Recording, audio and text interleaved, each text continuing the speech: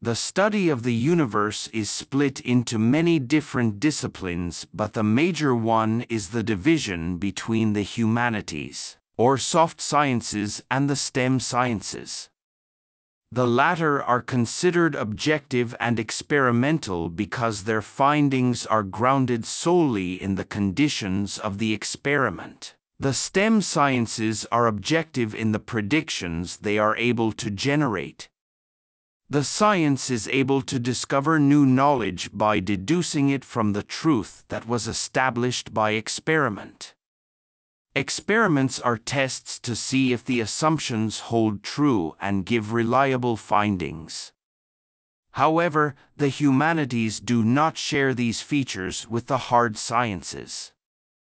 The soft sciences are narrative and sometimes anecdotal.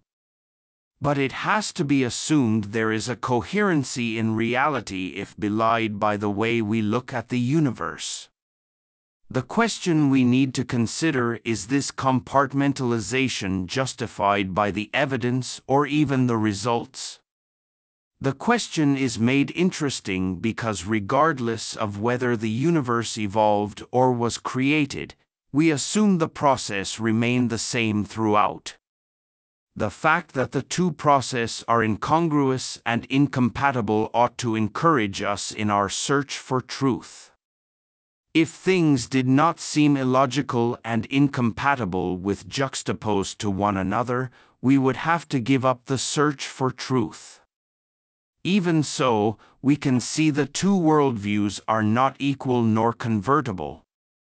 The naturalist process relies on phenomenological processes to determine truth, and this precludes absolutes. Yet, trying to talk about truth while omitting absolutes is a self-defeating objective. To eliminate all objectivity and absoluteness would make relativity an absolute. It would also make the process impossible. We cannot eliminate all absolutes without eliminating the process itself. It is incoherent to claim all truth is relative, though it is true to say all facts are relative. If it is only relatively true, it is a fact, not a truth.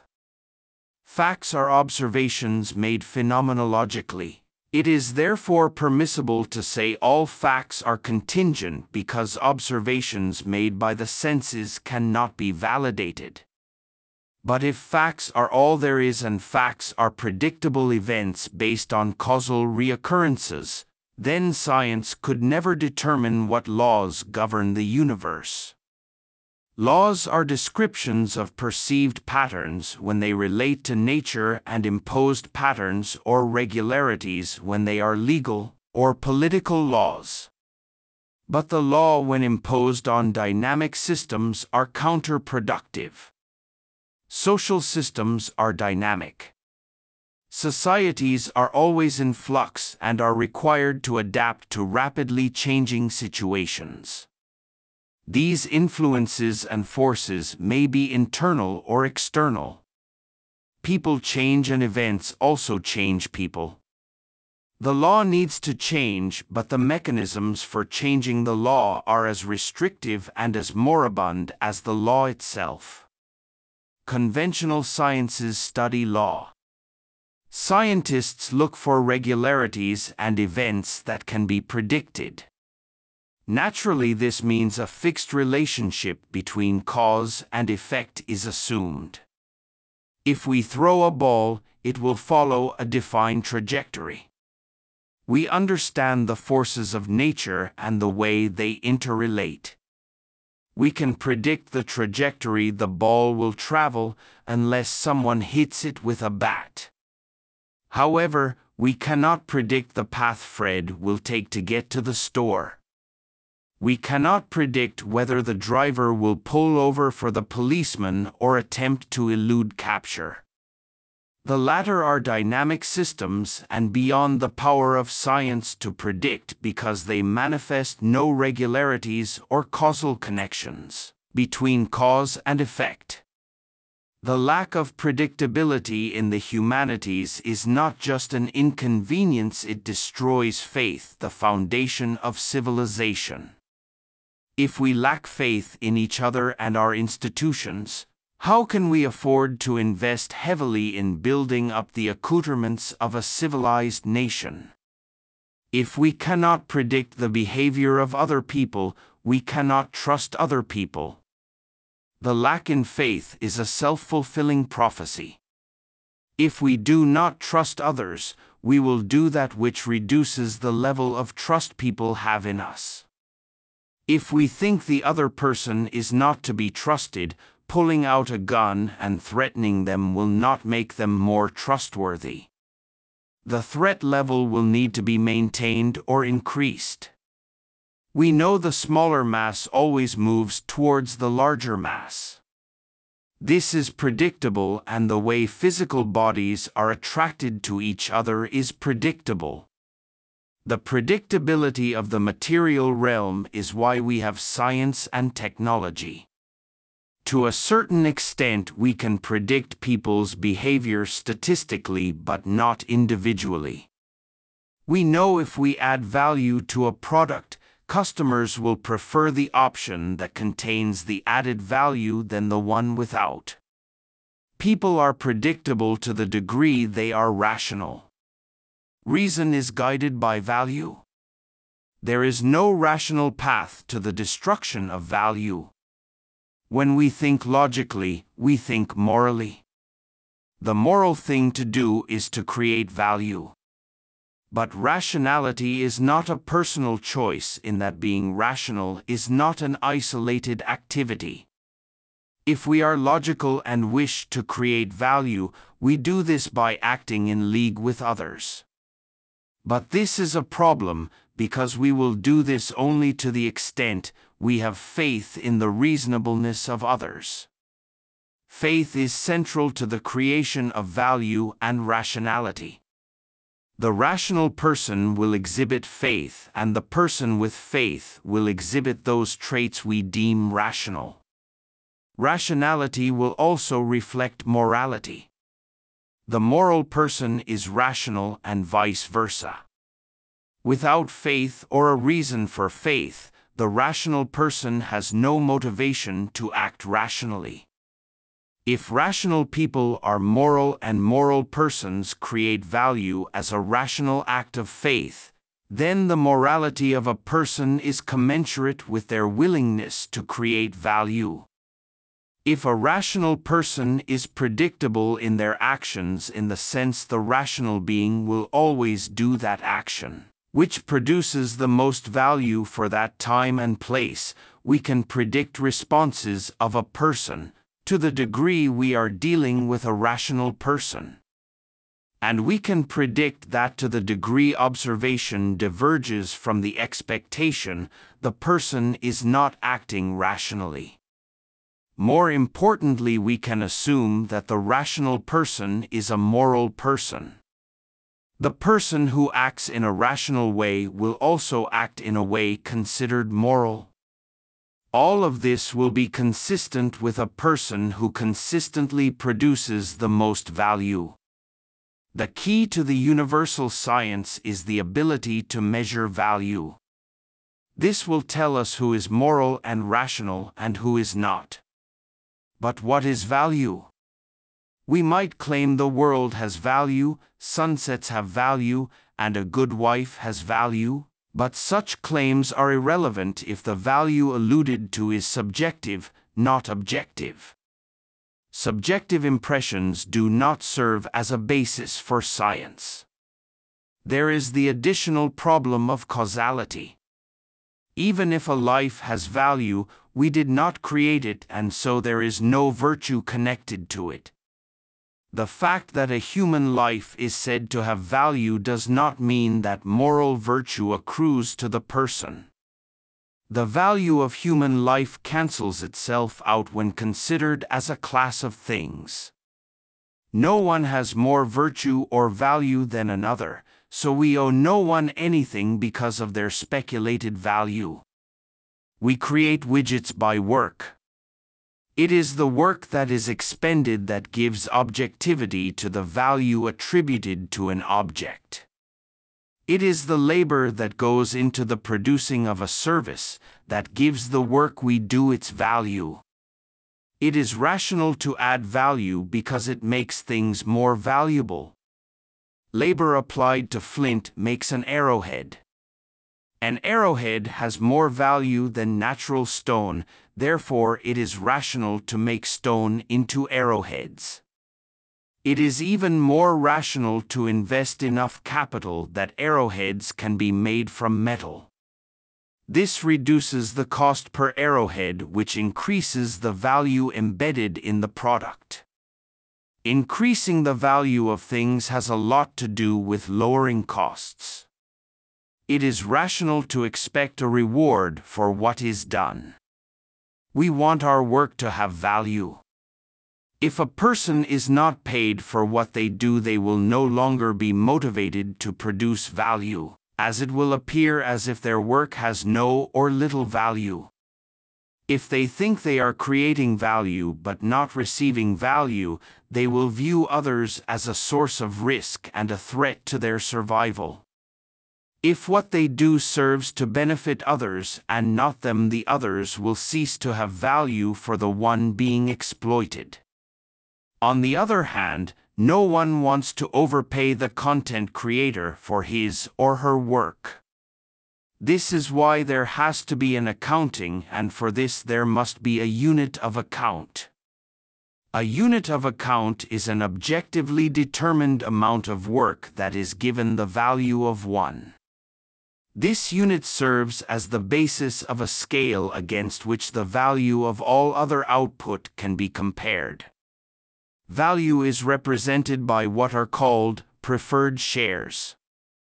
Preferred shares being issued in response to value being added to capital.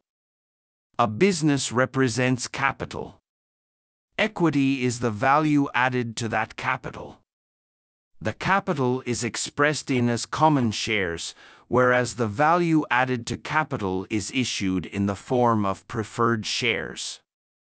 The recording of the value of the labor added has to be in a unit of measure that is of the same class of things as other systems of measurements. The units that record length and temperature are constants. Only when it comes to measuring value does man use the thing he measures. The dollar and gold are assets with value because they have had work expended on them. A thing with value is measuring value. If you spend a gold coin, you are not just spending money, you are bartering gold for whatever is being purchased.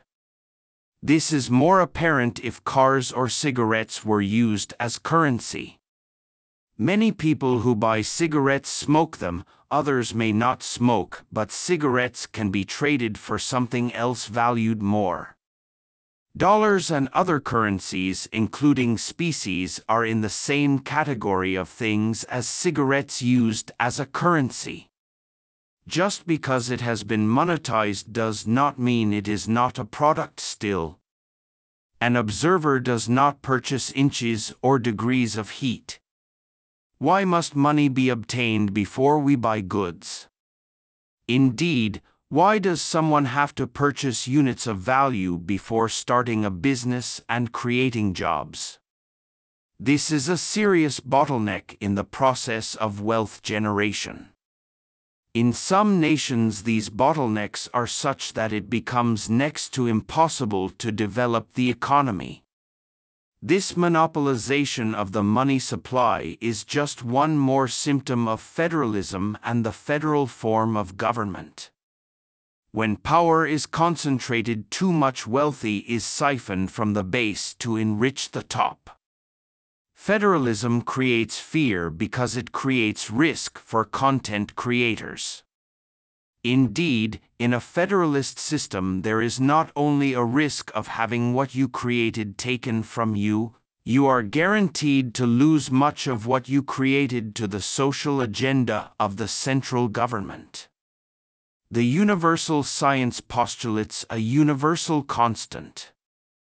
This does not exist as a matter of convenience, it is an absolute necessity. The steep gradients of power of federalism need to be erased and power shifted back to where it belongs, at the base. This cannot be done without the existence of an objective standard. Value is created by work, and work is labor that transforms assets into something more suitable to be used by humans. Work is divided into hours. So much value can be created within an hour. This value is what is considered 1/40th of a living wage. 40 hours of work ought to produce a wage that the average person can live on comfortably. This unit might be compared to a yard measurement. A yard is divided into inches to make the unit of measure more convenient. In this same way, the living wage ought to be divided by a factor that would make smaller purchases more convenient. In this scenario, a living wage could be set at 20 units times 40 as the standard work week. This value of the living wage is tied to the value of the preferred shares. The base unit is the prefer, a contraction of preferred share, designated by the symbol when utilized as a unit of exchange or currency. 20.00 is set by convention as the value of an hour of work. But the prefer may not be viewed as a viable standard of value, let as a universal standard designed to unify the sciences. But we have not discussed how such a monetary unit would be issued. We have alluded to the work added to assets to generate equity and discussed how equity is issued in the form of preferred shares, but not when preferred shares are utilized as prefers, a regional currency. If prefers are introduced as a way to combat the Federalist system, then the prefer currency cannot be issued by or utilized by a Federalist entity, let alone Federalist governments. This is a crucial point. The development of a unified science is part of a shift from a Federalist system to a regional system. The Federalist system centralizes power and ownership. The regional paradigm decentralizes power and ownership and therefore puts economic development into the hands of local groups and individuals. To do this, they have to have a currency with all bottlenecks and restraints removed. We know labor produces equity, and equity is the source of our monetary system's value. But this holds true only if we can work as we need to. This means access to assets cannot be under federal regulators. Access to work cannot be federally regulated, or the currency will of necessity be determined by federal law. But we also know no federal government has ever produced anything real or generated anything of value. In their essential nature, they be parasites, feeding off of the real producers of value. Federalism is based on a lie that they have value and are needed. No human has ever created anything real, and no human has ever created anything of real or natural value. Our entire value comes from the actual work we do to transform what was given to us by God. So, centralized authority claiming jurisdiction over property is an usurpation of the rights of the Creator, who in this context happens to be God. Federalists cannot justify their power by claiming they produce value for their subjects. It is technically impossible for them to do this. There is no other agent or agency that can claim jurisdiction over the universe but God. Either God owns reality or no one does, and it is open season on the natural world. However, if God owns what He creates, then we own what we create. God owns the assets of nature, and creators of content own the equity their work adds to assets. But the question is, how do those who do the work get paid if federalism is not a moral or logical option? Regional ownership is akin to dominion. Man has dominion over the earth, but it is not federated or anarchist in operation. We own the jurisdiction we have assumed responsibility for. Regional ownership is the vehicle through which we express our stewardship over the land. The question is then, how does this modification in the way we operate eliminate the possibility of social costs?